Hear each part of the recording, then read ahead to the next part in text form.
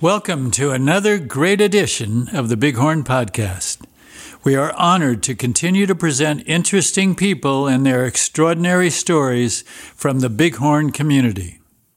We want to highlight the twists and turns and ups and downs that makes every story unique in its own way. We are constantly amazed that the stories you have shared educates and entertains our listeners in a way we could not have imagined. My name is Marty Lockman, and today's episode is brought to you with the support of Leeds & Son Fine Jewelers, a member of our community for over 75 years. Their dedication to excellence is unparalleled in fine jewelry, and their involvement in our community has and continues to be unprecedented in the Coachella Valley. BIGHORN Properties, who continues to support in a major way the BIGHORN Golf Club to make this wonderful place better in every way. Also, BIGHORN Properties continues to represent you with 30 years of experience and a dedication to representing both buyers and sellers in a way that cannot be duplicated. Back Nine Greens, who continues to grow worldwide with the best reputation in the industry and with the leadership of Dominic Nappi, a member of our BIGHORN community who never forgets their strong roots in the Coachella Valley. Corliss Estate Wine, whose dedication to old world techniques with new world fruits sets them apart. We appreciate their support for the BIGHORN podcast, and we encourage you to support them. Our guest is Debbie Frost, a new member of BIGHORN with an amazing story that she will share with us. Welcome to Debbie, and start us on your journey that starts in Hong Kong. Thank you for having me. Casting my mind back to Hong Kong feels like forever ago, but it really was such a special place. I was born there in the early 70s. Let's not name a date. And it was a British colony. So growing up in that kind of environment, you're in the minority. You're getting used to, it's the only culture I ever knew. But coming to America, you reflect back on it and you think, gosh, that was a really different kind of experience to grow up like that. But I grew up in this sort of British education system. My father was British, so that worked out nicely. And my mother was Australian, and they met there. My dad had been this guy who'd sort of had this dream that he was going to go off and join the Foreign Legion, an adventurer, leave England and travel miles away. So he joined the Royal Hong Kong Police Force, and he taught himself Cantonese. And he worked his way up from a walk the beat cop all the way up until he was running, large parts of the organization, including a part called the Marine Police. The Marine Police is super interesting because in the late 60s and early 70s, of course, there was a lot of refugee immigration from Vietnam. People would be crossing over into Hong Kong waters in literally inflatable boats, in jackets filled with balloons for inflation. My father would go and fish these people out of the ocean. I grew up with this sort of environment where my dad had this very hectic job and hard to understand. I didn't see very much from him. My mum died when I was really, really young. I grew up with domestic help and this very busy dad in this really crazy place. And I think that's probably given me a lot of intestinal fortitude for today. How aware were you at that young age? Because this is a very different upbringing. And how were you aware, or did you just accept, and when you're young you just accept your surroundings, and this is the way life is? Of course, losing your mom is traumatic, especially when you're a young person.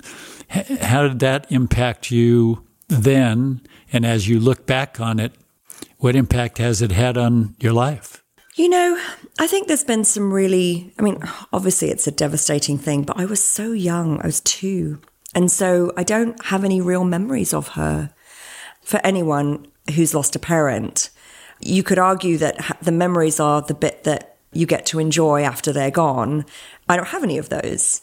But at the same time, I don't feel tortured by them.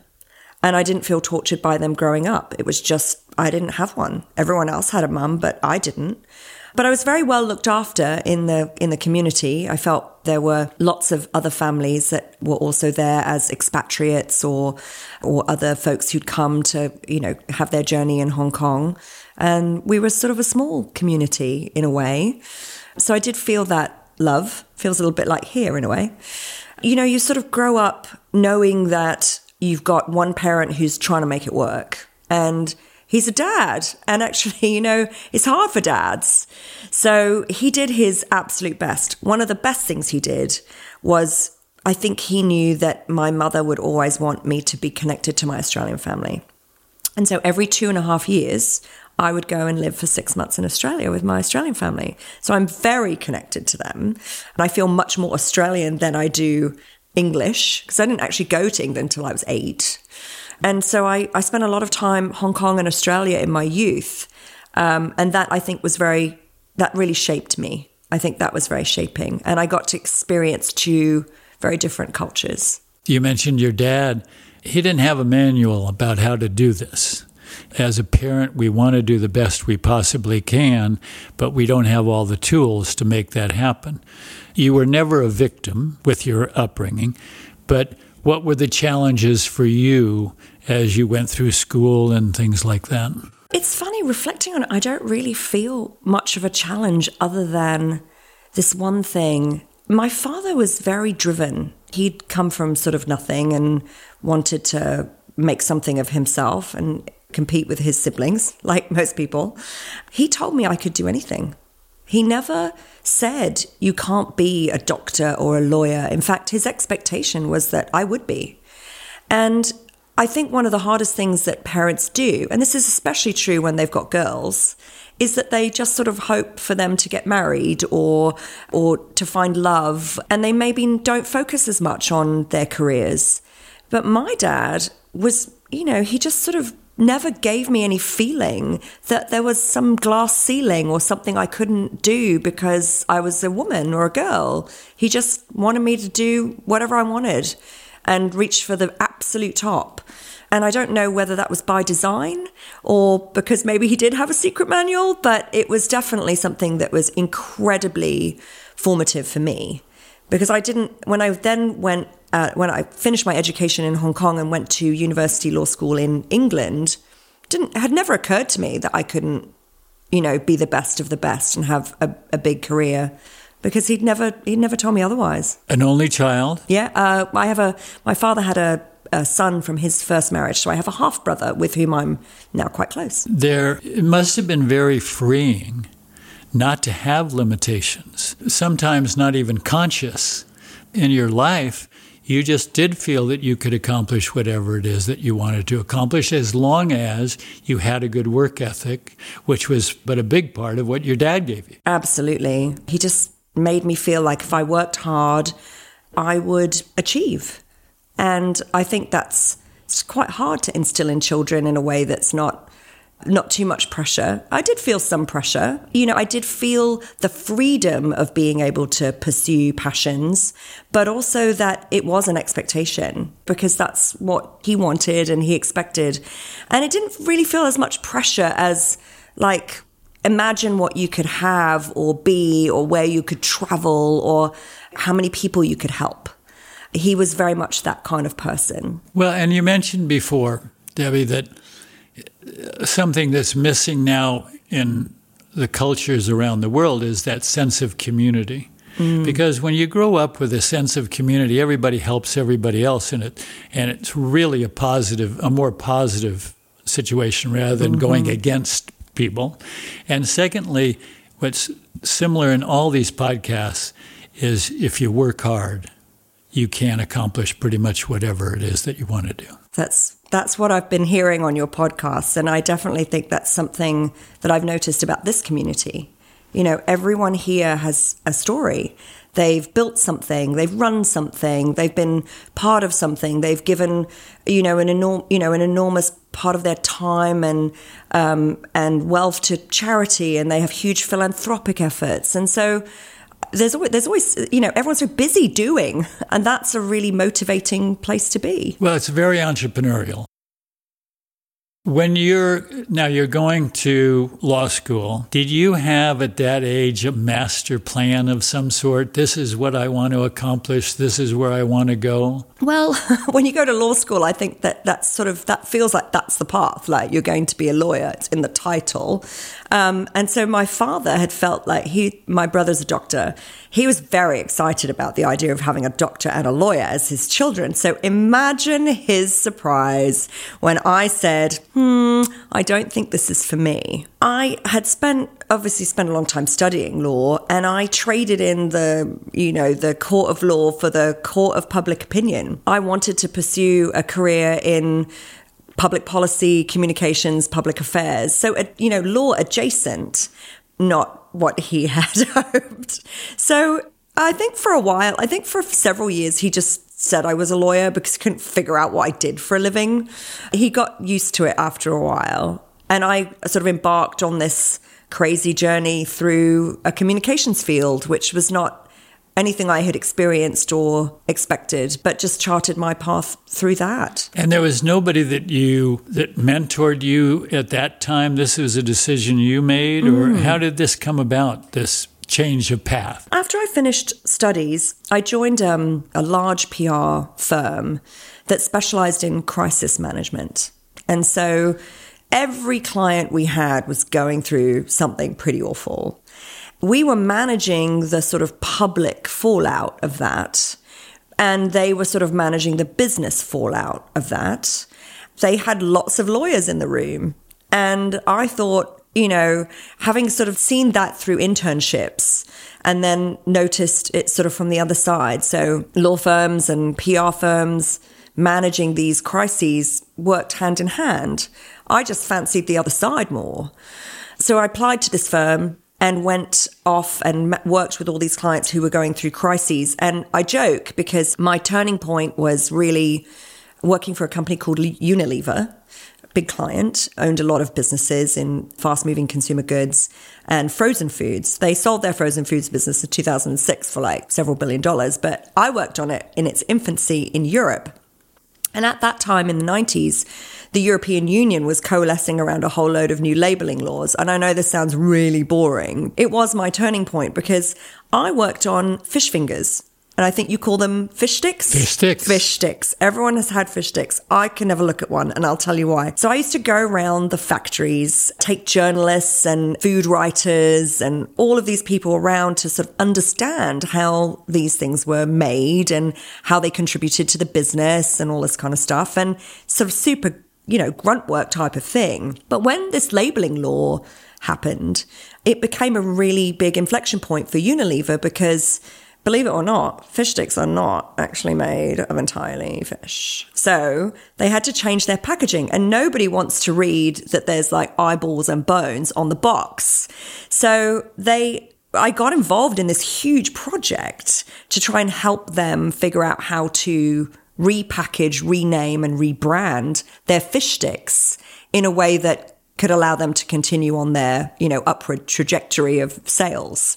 And that's when I realized that what I was doing wasn't just writing press releases and showing people around factories. I was really doing an MBA. I was learning every single part of this business from how, soup to nuts, literally. And that made me super competent at being able to explain to external audiences what was going on and what the intention of the company was and what its product looked like. And I thought, I'm good at this. This is what I should do. And so I worked for a bunch of other companies as well. And then one of those companies was Nike.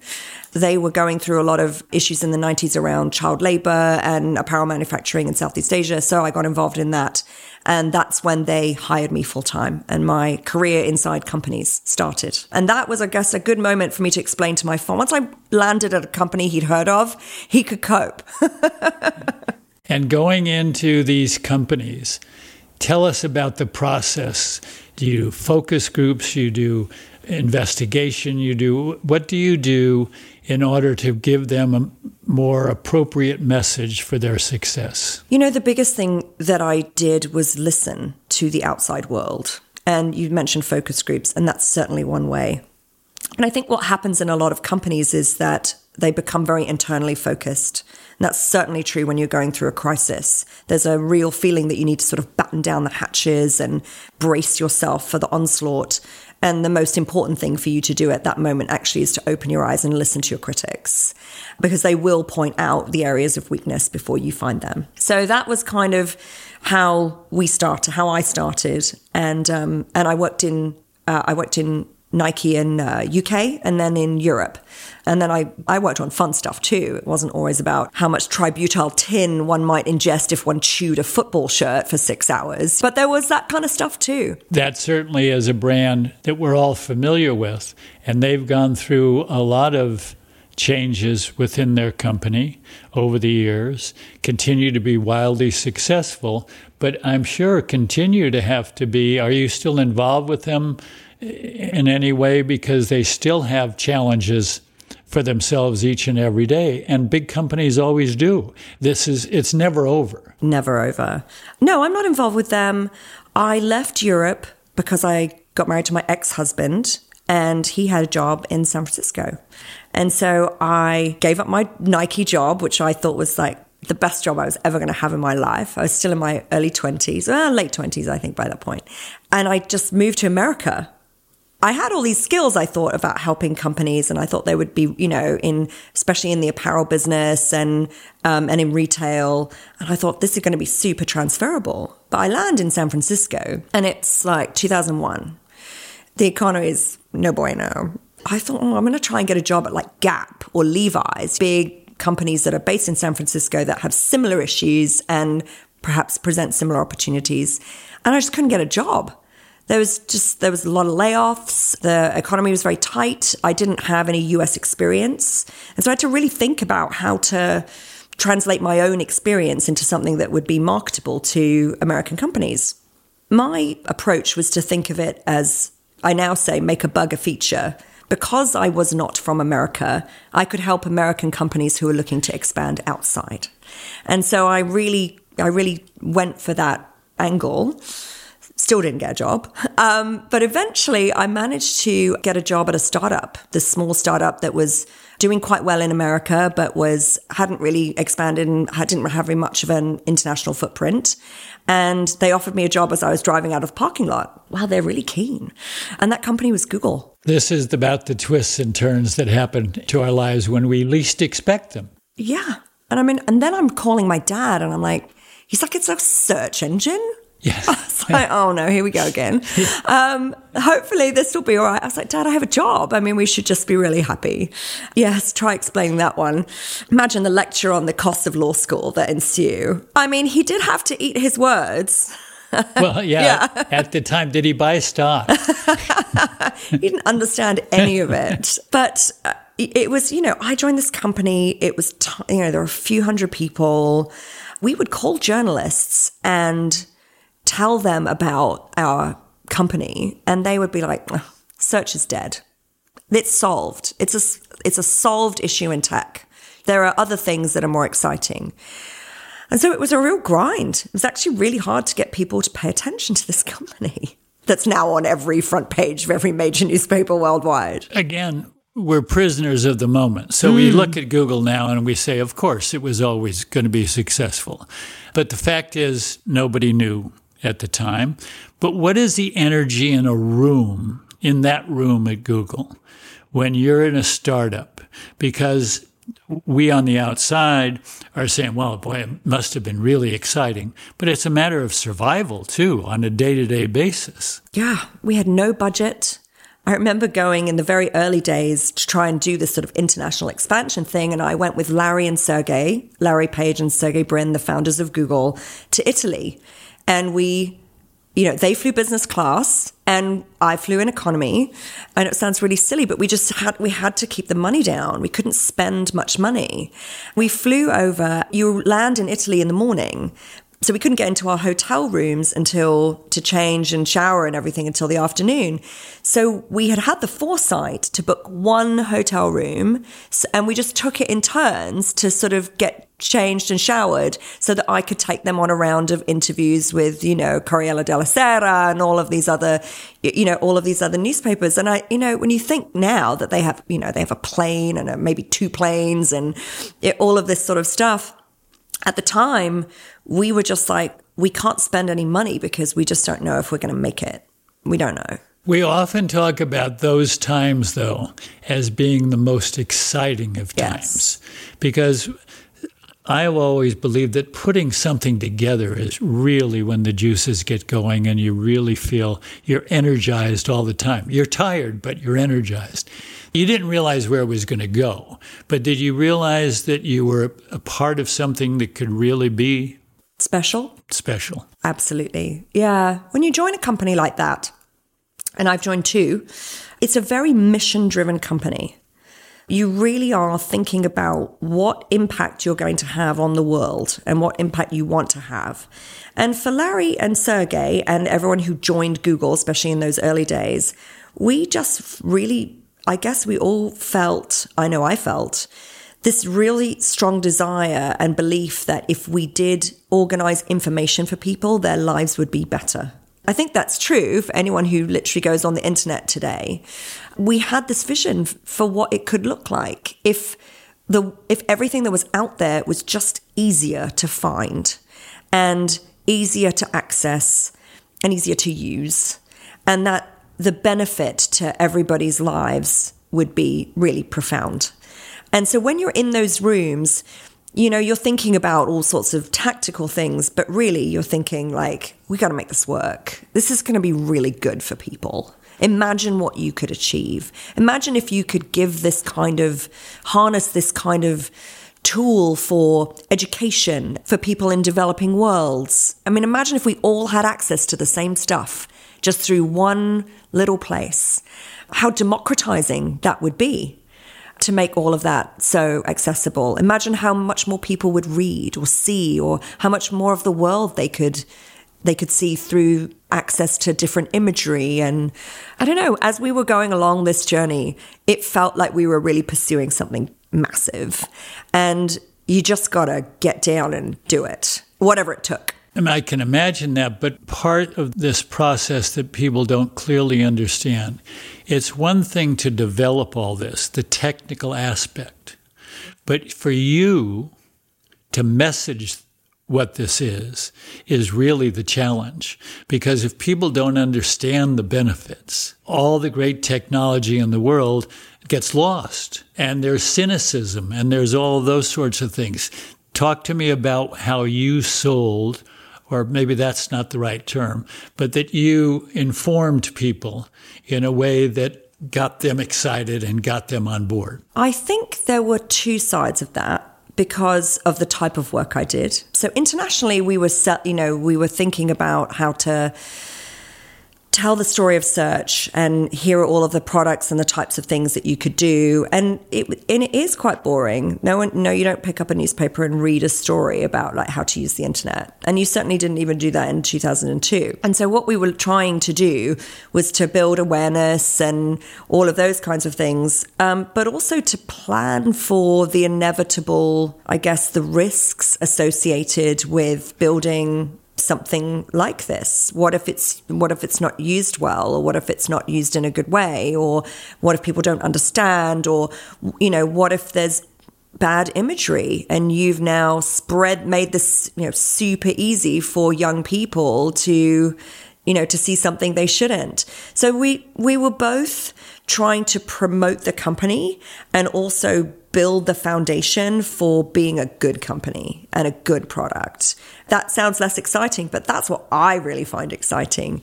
So we were spending a lot of time doing both of those things. But I do have a funny story because we did have our challenges. But look, Google was really innovative. So there was always something to talk about. And so a lot of this was just about telling as many people as possible and building their understanding quickly. So you have to be really sharp. We were launching sometimes 3 or 4 products in a day. The volume and intensity of being able to do that at that scale is just unprecedented. You are on a rocket ship. But I do remember having a funny conversation with the editor of the London Times on March 31st or 30th, because we were launching Gmail. And we launched Gmail on April Fool's Day. And he said to me, this better not be a bloody joke, because I'm going to put this on my front page.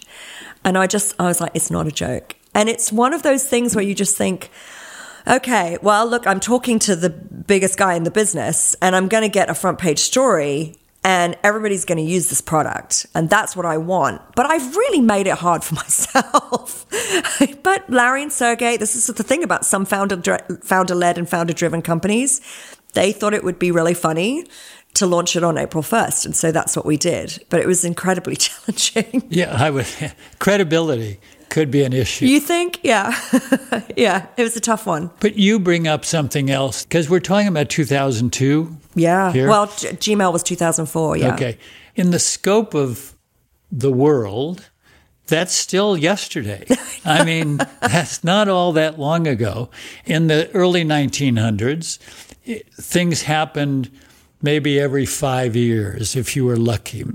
Probably more like 10 years, every generation. Now things are happening hourly. To keep up with that and continue to get the information out in a timely way, that has to be a real challenge because things are changing so rapidly. Yes, and sometimes engineers or people in the company would do things and not tell you because the goal wasn't communication. The goal was build the company and build this product. I talk about the company, but really these companies like Google are incredibly focused on the product, on the thing that they've built, not on telling the story about how they operationalized it. They're like, here's the thing we've built that you can use and here's how to use it. And here's all the benefits that it has. They're not focused on any of the back end. Larry and Sergey could care less, and much to my annoyance, about communicating how profitable or how great the business was or the kinds of teams we might have hired to like increase our revenue or recruit great people. They were very, very focused on this piece and expanding it internationally. But yes, the pace is insane. And it's one of those things about tech that I've always loved, because the expectation is that you have to have this real flexibility, this real agility, both in your mind and in your skill to move from one thing to another, but also to be able to see the whole field. Because as communicators, when you're looking out at all of your external audiences, they all think different things. A lot of the time they think the same thing, but there's a lot of different opinion, and trying to absorb that and bring that back into the company so that we could make improvements and we could listen to our audiences just became like super overwhelming. I'm probably going round and around in circles because I'm now having like my ulcers are flaring. And I think about all those times we just worked all the time. And I know that's true of a lot of people, entrepreneurs. When you're building something like that, no one was a morning person. So we would start around 10, but everybody would be online and, working till at least midnight. Sometimes we'd be on conference calls 10, 11 o'clock, because you're sort of both at the whim of your founder, and a lot of people in tech work late. It's just, I don't know how that happened, but there's just no morning people in tech. That's when you got work done. And so if you went to bed early, you weren't in the room. And that was a problem. And you wanted to be in the room, and most of the time you were needed in the room. I certainly got very used to living with my phone next to my bed and, being awake at all hours. I mean, I think the real skill I've developed, Marty, honestly, is the ability to take micro naps. So I can take a 7-minute nap and feel great, because sometimes we would lie down in the conference room and just take a minute and then get back to it. You need to explain that to all of us, because we could all use a little bit of that, I think, but especially at the pace you were working, which brings up another question. This is very exciting, but what impact does it have on the rest of your life when you're involved in something like this? Yeah, there isn't much life. You really have to dedicate yourself to these things. That's, I'm sure, every entrepreneur, many that you've interviewed and the many listening, it's something you have to you end up knowing that you knowingly put aside a lot of other things in order to pursue this dream, vision. And I did that, and I worked really diligently and really hard. And part of it was because I knew that this was going to be good. I just felt that this was going to be like a really important thing to have been part of, and I wanted everyone to have it.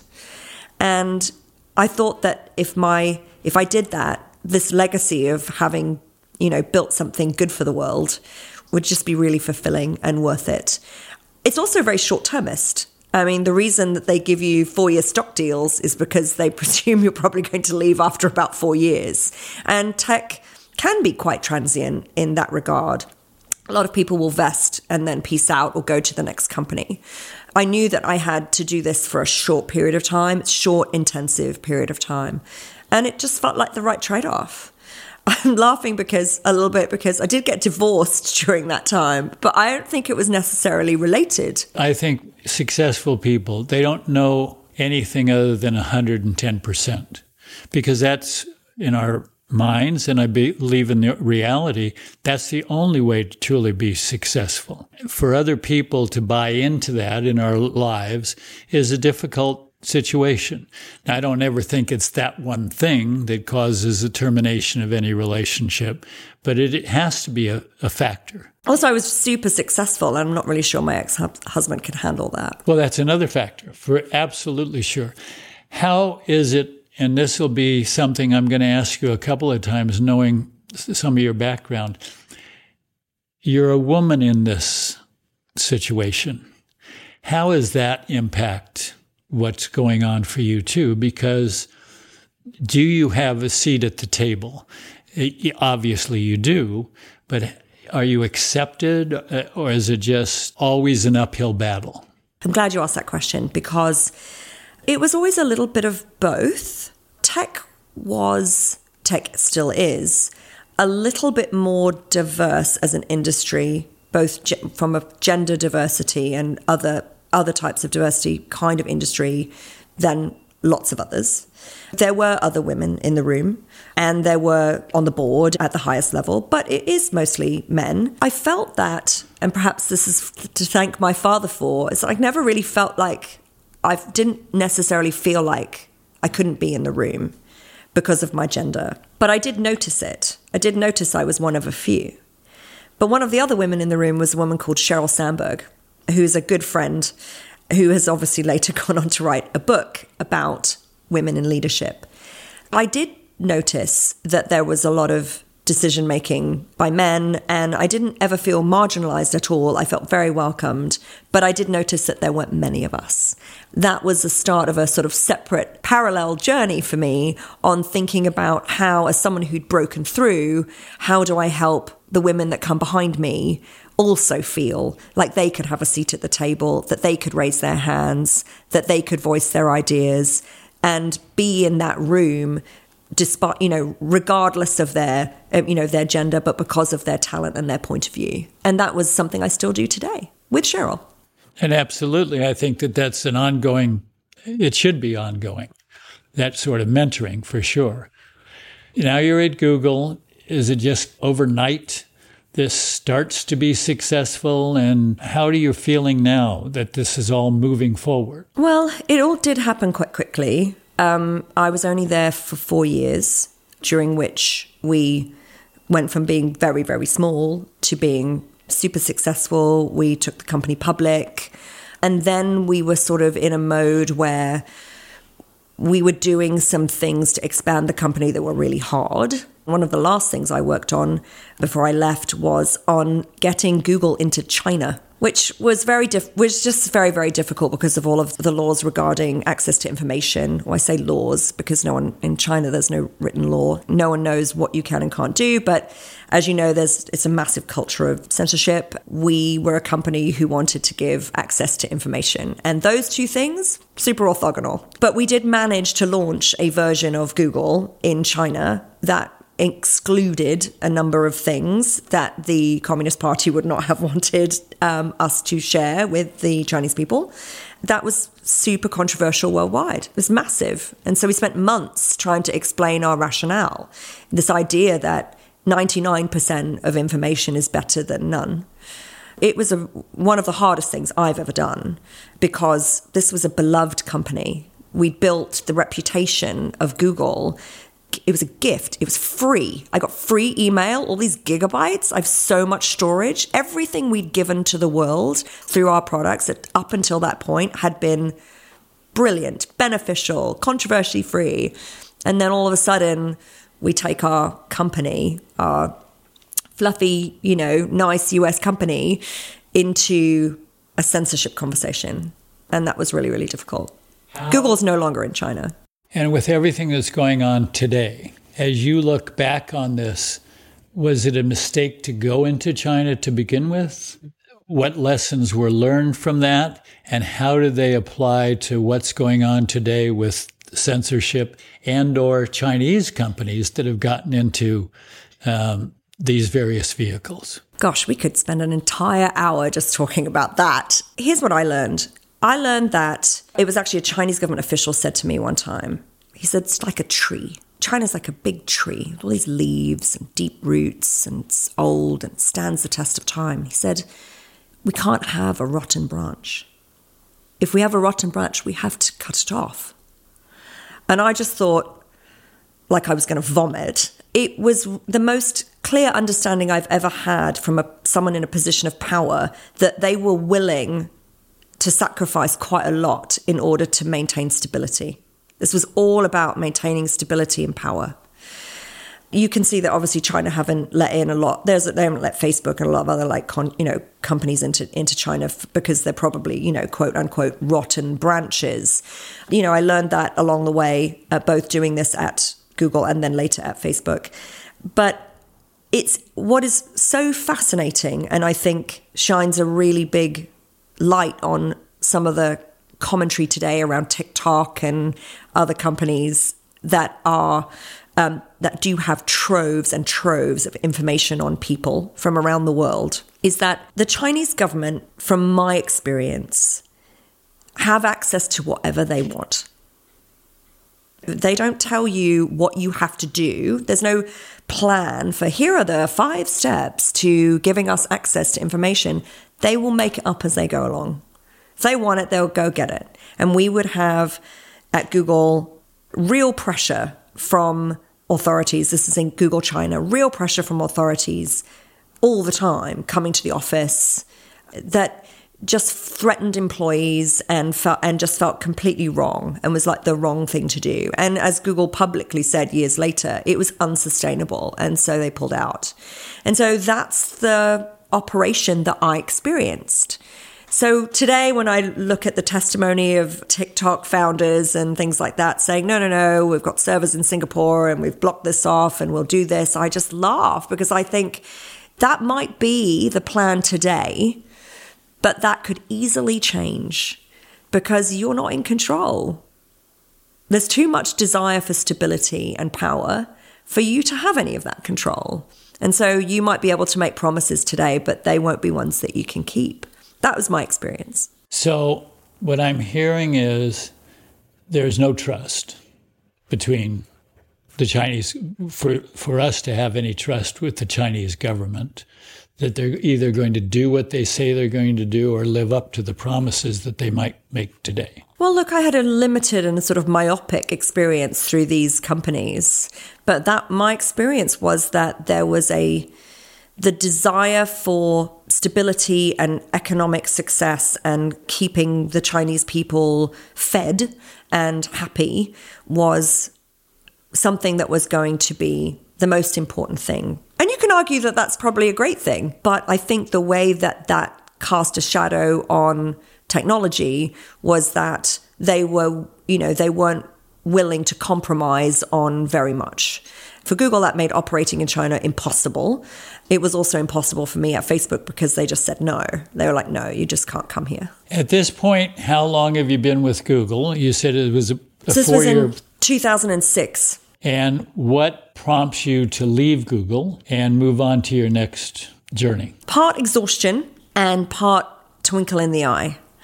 I was very, very tired. I'd been there, 4.5 years. I had been working on getting us into China, and I just needed to rest. I was actually starting to think a little bit more about the other side of the internet. So where Google is all about information, something that I as an individual can get access to, the whole undeveloped side of the web was the social web, was how people get access to each other.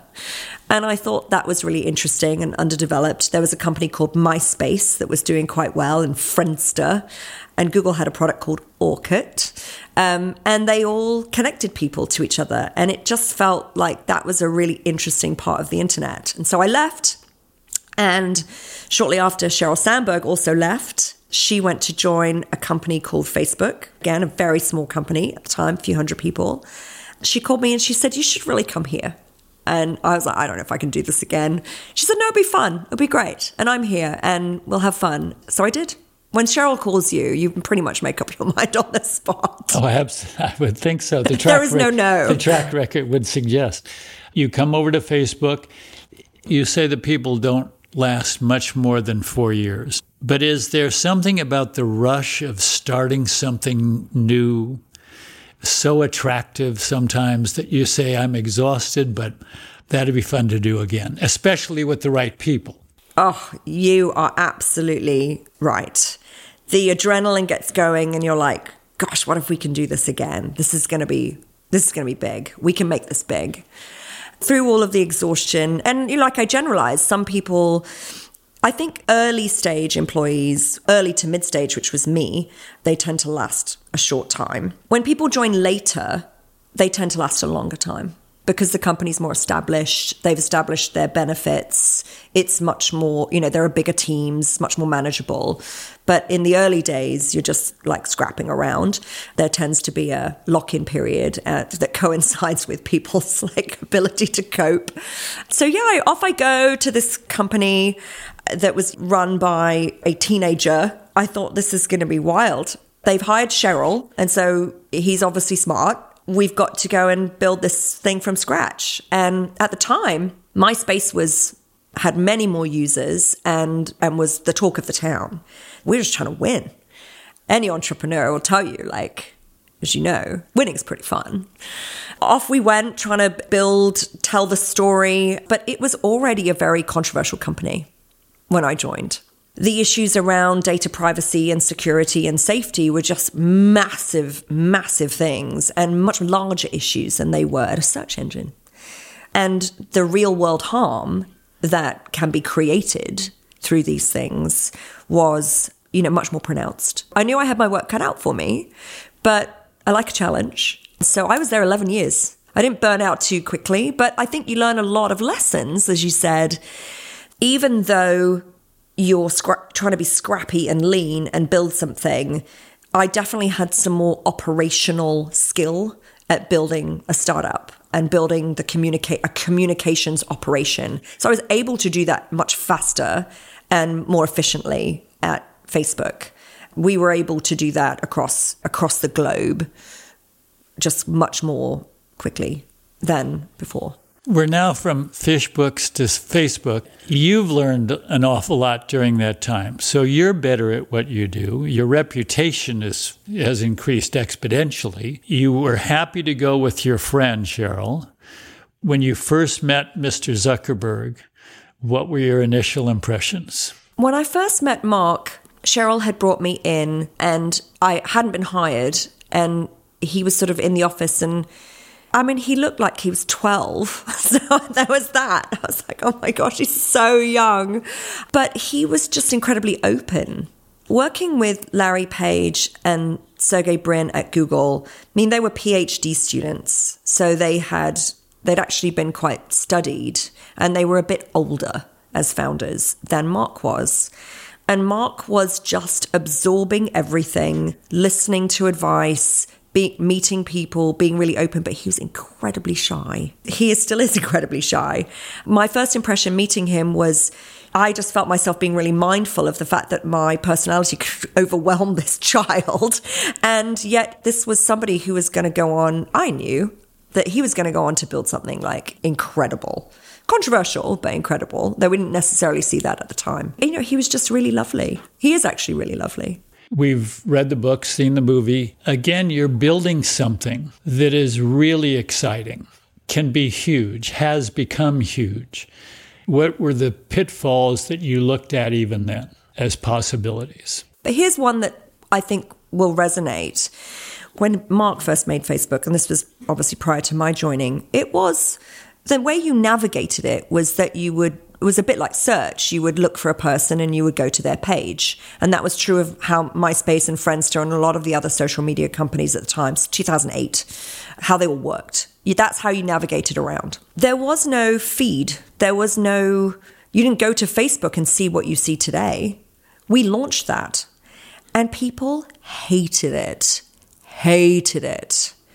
There were 10,000 people in a Facebook group called Bring Back Old Facebook. There were protests outside our office. People came to University Avenue in Palo Alto and sat outside our little startup office saying, bring back old Facebook. People were mad as hell. But now if you look at your phone, I dare you, name one service, one app that you have that does not include a feed. So we changed the way people looked at stuff. And again, this was on a desktop because people hadn't really made the switch to mobile. We weren't all walking around with NASA bite-sized computers in our pockets in 2008. People were still using Blackberries and things like that. It was sort of rudimentary. That decision really shaped the rest of the internet. And it certainly shaped Facebook because now you don't navigate around to see what people think. You just get fed it. And that's why they called it newsfeed. And generally people adopted it, but Mark was resolute. He was like, no, this is going to be how it's going to go. This is the way it's going to look in the future. This is how people should receive information. Shouldn't have to navigate to like all these people. This is going to make it easier. And so he was steadfast, even though a lot of us in the company were a bit like, well, gosh, should we switch it back? You know, should we maybe have a period of experimentation, a beta test, something? He was like, nope, switch it on. And it was rocky for a while. We thought we were going to lose. It turned out that people quite like feeds. You thought that Google was challenging when you first started. This sounds to me, especially now we're talking specifically about you and what you do, the messaging of this product. You talk about long hours before. I can only imagine what was going on at this time of Facebook for you. It was definitely a lot of long hours, but it is really a labor of love. Like I just thought, I really love this product. For me, with all of my family all across the world, I suddenly had an app or a way of keeping up with their lives that I never had before. And people loved it. And people love posting photos and they love sharing their lives and their thoughts and their opinions and their videos. And you just got a window into everyone's world that thousands of miles had kept from you. So I really saw a personal advantage to it, but also this idea that I thought in the future, this will bring people a better understanding of each other.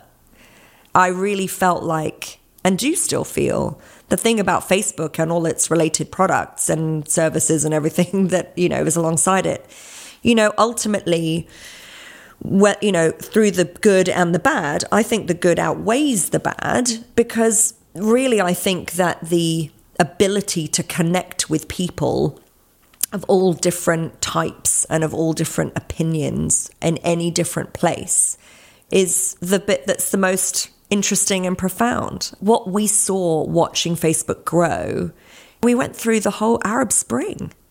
People were like, this great service is going to help people coalesce around opinion, bring change to governments.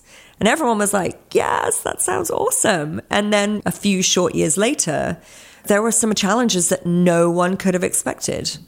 There were even at the time. I mean, I remember remarking to some friends early on after a particularly long week that I had who would have thought that Mexican drug cartels would post beheading videos on Facebook?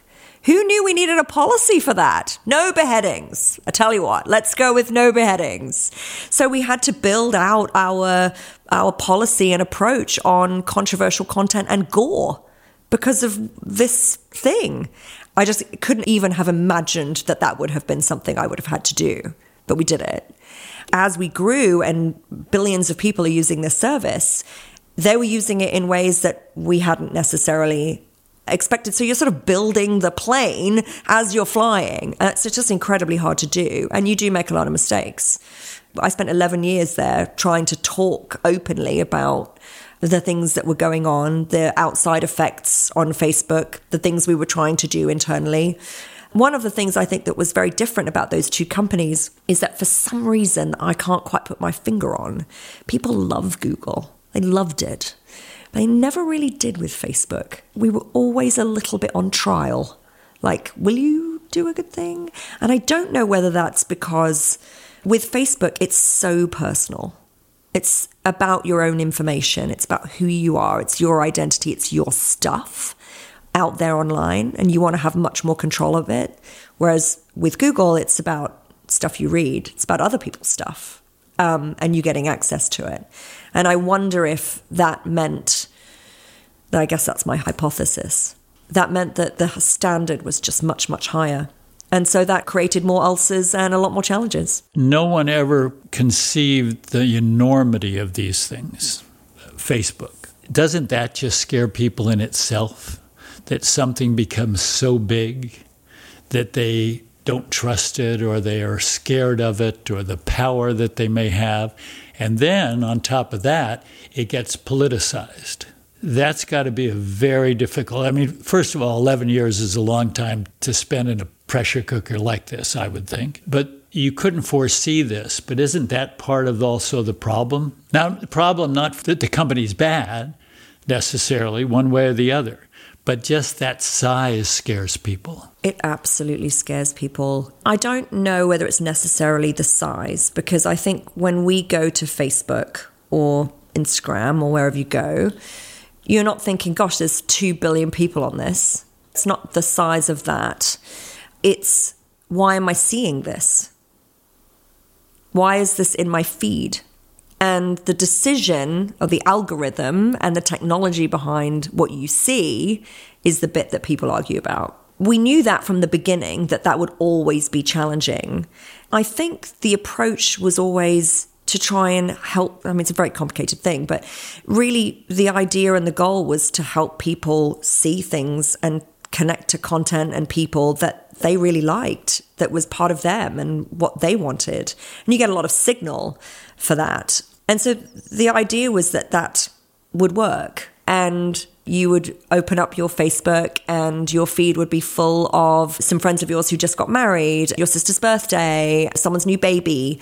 You would feel this closeness to your friends and family. But the thing is, your friends and family have opinions and they're connected to other things. And, you know, your crazy Uncle John went to a controversial thing and decided to post some like weird pictures. And all of a sudden your feed is like slightly different.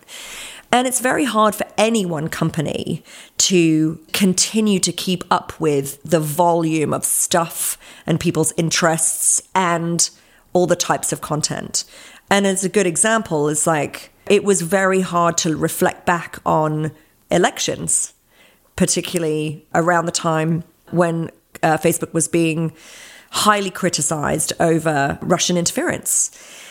I don't know if even our government couldn't predict that was the tool that Russians might use. They thought maybe, but they don't really know how. And I think that it's very hard for any company, let alone, and if it's hard for a government, it's let alone a company, to kind of identify these areas of weakness before they crop up. The best thing you can do is to figure out the holes, patch them up, and not let them happen again. You know, I think we got pretty good at that. But unfortunately, when you've got this giant thing and everyone's using it and there's all these new things that crop up, like beheading videos, you're dealing with unexpected ways that people use technology and trying to figure out what the right balance is for the world. And it's hard. It's just really hard. Now, 11 years at Facebook. What is Debbie up to after that? During my time at Facebook, I married Mike Maisel in 2014. How did you meet? We actually met at Google. Really? We did. We met at Google. Mike would tell the story in a much more interesting way, but we were both married to other people and we were really good friends, and we would carpool together and we would hang out as a group with our respective spouses. So we were just always friends. And then our marriages broke up. And I remember calling him one day and saying, oh my gosh, like everything's gone to hell in a handbasket. Do you know a good lawyer? He was like, yeah, and we should probably go get drinks. And so we've just been friends forever. And then after crying over our failed marriages, we just realized that we wanted to spend all our time together. Luckily, here at BIGHORN, we can. We got married. I got remarried. I left in 2019. A lot of change. We built a ginormous organization. We just hired a chap called Nick Clegg. Nick Clegg was the Deputy Prime Minister of the United Kingdom. I'd met him previously in years before with David Cameron when we'd gone to number 10 Downing Street with Cheryl and Mark, and because we spent a lot of time talking to world leaders. They're very interested in Facebook. And he was just like really awesome. And I thought, you know what, this is probably a good time to peace out, because I've left the company and my team in the hands of someone really fantastic who really gets government, society and the internet and the intersection between all of them. And I think he's doing a really, really great job. That was my time. I left. I did some consulting here and there for some other companies, but the draw of working with Cheryl continued. And so I spent a lot of time as an advisor to her and working with her foundation, leanin.org, which is an organization that promotes women in leadership and gender equality.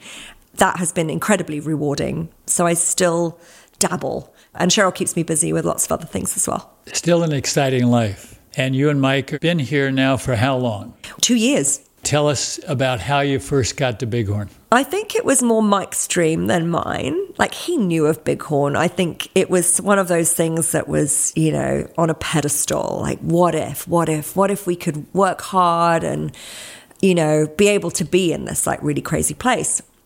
So we would come down here to Palm Springs, Palm Desert area. And, sometimes we'd look at houses, or sometimes we'd just have a nice weekend and play golf. And so we fell in love with the area, but Mike kept taking me back here to like look at homes. And I was like, I don't know if I'm ready for the whole like community thing. Like, maybe we should just like get a small house somewhere.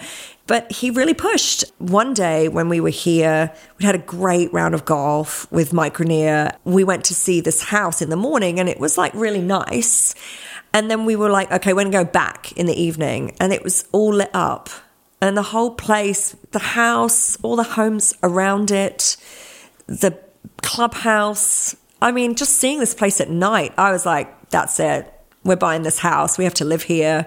There was something really magical about it. And everyone was so nice. We thought, yeah, this is something we want to be part of. And you play golf? I do, terribly. Well, welcome to the club. That's not what I've heard about you, Martin. I'm glad that you're enjoying it. I'm glad you guys are here. Mike has joined us in some of our golf games, and he's a real pleasure too. But it's really nice to have you both here. Thank you. I'm really grateful. And, I'm grateful for a husband who is a good golfer, who has pushed me to think about places like this, has brought us here. But I'm also grateful for a man who, when he met you, and you were talking to him about his story, will turn around to you and say, you know what, I'm not the story. You should meet my wife. That he did. Is it hard for you to turn off and come to a place like BIGHORN and just relax and enjoy yourself? No. Great. That's Not great. At all. That's great. Not at all. I think when you leave the things I've left behind, you go through that sort of breakup period where you're processing the fact that you're not going to do this anymore. And I really was ready to not do it anymore. It was so exhausting. And I just got fed up being yelled at by the New York Times. I wanted to do something different. And you know what? The energy here and the amount of stuff to do. I mean, I honestly can't keep my calendar. I don't know how I manage to run teams of hundreds of people across the globe. I literally don't know what time pickleball starts. First of all, who were the people that have had the greatest impact on your life? Well, my dad, I think we talked a little bit about that. He died in 2008, right after I joined Facebook. Obviously, just, a looming figure who finally came to terms with what I did for a living and was very proud. And when he died, he had this laminated article from the South China Morning Post. He was still in Hong Kong. And I was quoted in it. And I think it was probably from when I was at Google, but I think it reminded him of what I did, and he was very proud. So that, I think, was something. He was obviously really instrumental. And obviously I've worked with such incredible people, but I will always point to Sheryl Sandberg because of her friendship and the way she pushed me and the way she pushes women. And this sort of sideline conversation that I had with her when I joined Facebook, she said, "Here's your offer." I was like, "That sounds great." She was like, "No, it doesn't sound great." She said, "If you were a man, you would be negotiating the hell out of this right now. So let's pretend you and I negotiated. I'm going to go back and tell them that you asked for 50% more stock." And I was like, "Okay, that sounds awesome." She was like, "No, you're not getting the point." Even in those conversations, she was teaching me how to be a leader and how to show up, and also how to teach the women coming behind me about all of the things that come very naturally to men in leadership and less naturally to women. I mean, I don't know if you know, this is kind of a random stat that always pops into my head, but nearly 50% of girls, in their early stages at 14, 15, they diminish themselves because they're afraid of seeming bossy, so they don't lead. They shy away from taking leadership positions because it's not fitting for women. So this is starting really, really early. And that's why you don't have women in senior leadership positions. That's why it's so hard to find a great woman, for a board seat, because there just aren't any, right? The pipeline starts at 13, 14. So she's been really both personally a champion, but also someone who's taught me a lot about what I can continue to bring to the conversation about gender equality. And I'm really grateful for that. And she really is an iconic figure. Mm-hmm. And a lot of fun. Yeah. Well, that's she's even a really more fun important. person. Yeah. Anyone else? Well, I've had the pleasure of meeting lots of really fascinating world leaders and other people, but sometimes it's the people that are sort of, along the way, the glue that are holding things together, peers and people that I've worked with who just too many and no one would know. But I think if you're really pursue your career in a learning mindset, then you learn from everybody, and there isn't really just one or two that you can point to. And I certainly think that has been something that's been a benefit for me. What do you look for in people that work for you and with you? I have constantly looked for people who are able to embrace this concept of real talk. It was something I was really known for, both at Google and at Facebook. It was this radical honesty about everything. Is to drive everybody mad, but you've got to be able to speak truth to power. And I think that's why I was successful, because I was just balls out. Here's what I'm going to say. Here's the bad news. Here's what we're going to have to do. Mark, our product is a tool for the Myanmar government in their genocide against the Rohingya. That's a true story. We are going to have to do something about that. It's very hard to kind of explain why you need to point company resources to something like this. But you got to be able to do it. You can't be like, "Oh gosh, I hope he doesn't notice this whole Myanmar thing." And we, as a group in the communications team and the group that I built, really valued that. And that was both in terms of how we were going to communicate to the rest of the organization and the outside world, but also to each other. And so I hired people who could tell me that I was doing something dumb. Don't do that. That's stupid. You've got to be able to listen to them. You've got to be able to take it. Ego aside. How would you define leadership? It's a really great question. The first thing that springs to mind about leadership is that companies or any organization today. I think we're going through a real inflection point and a real change because we've got these new generations coming into the workplace that value certain types of leadership, almost soft leadership, in different ways. So if you think about the conversation that's happening around mental health, I mean, when I joined the workforce, no one gave about my mental health. As a company, you have to today. That is something that organizations are going to have to find the flexibility to be able to deal with for the workforce joining and for the workforce that they want to build. I think about leadership in terms of the most important skill is the adaptability. You can't have one style. You've got to look across, and good leaders will understand that this person needs this team needs this, and being able to have that agility and that flexibility in style will be what ultimately builds great teams with fortitude and respect and a winning mentality, I think.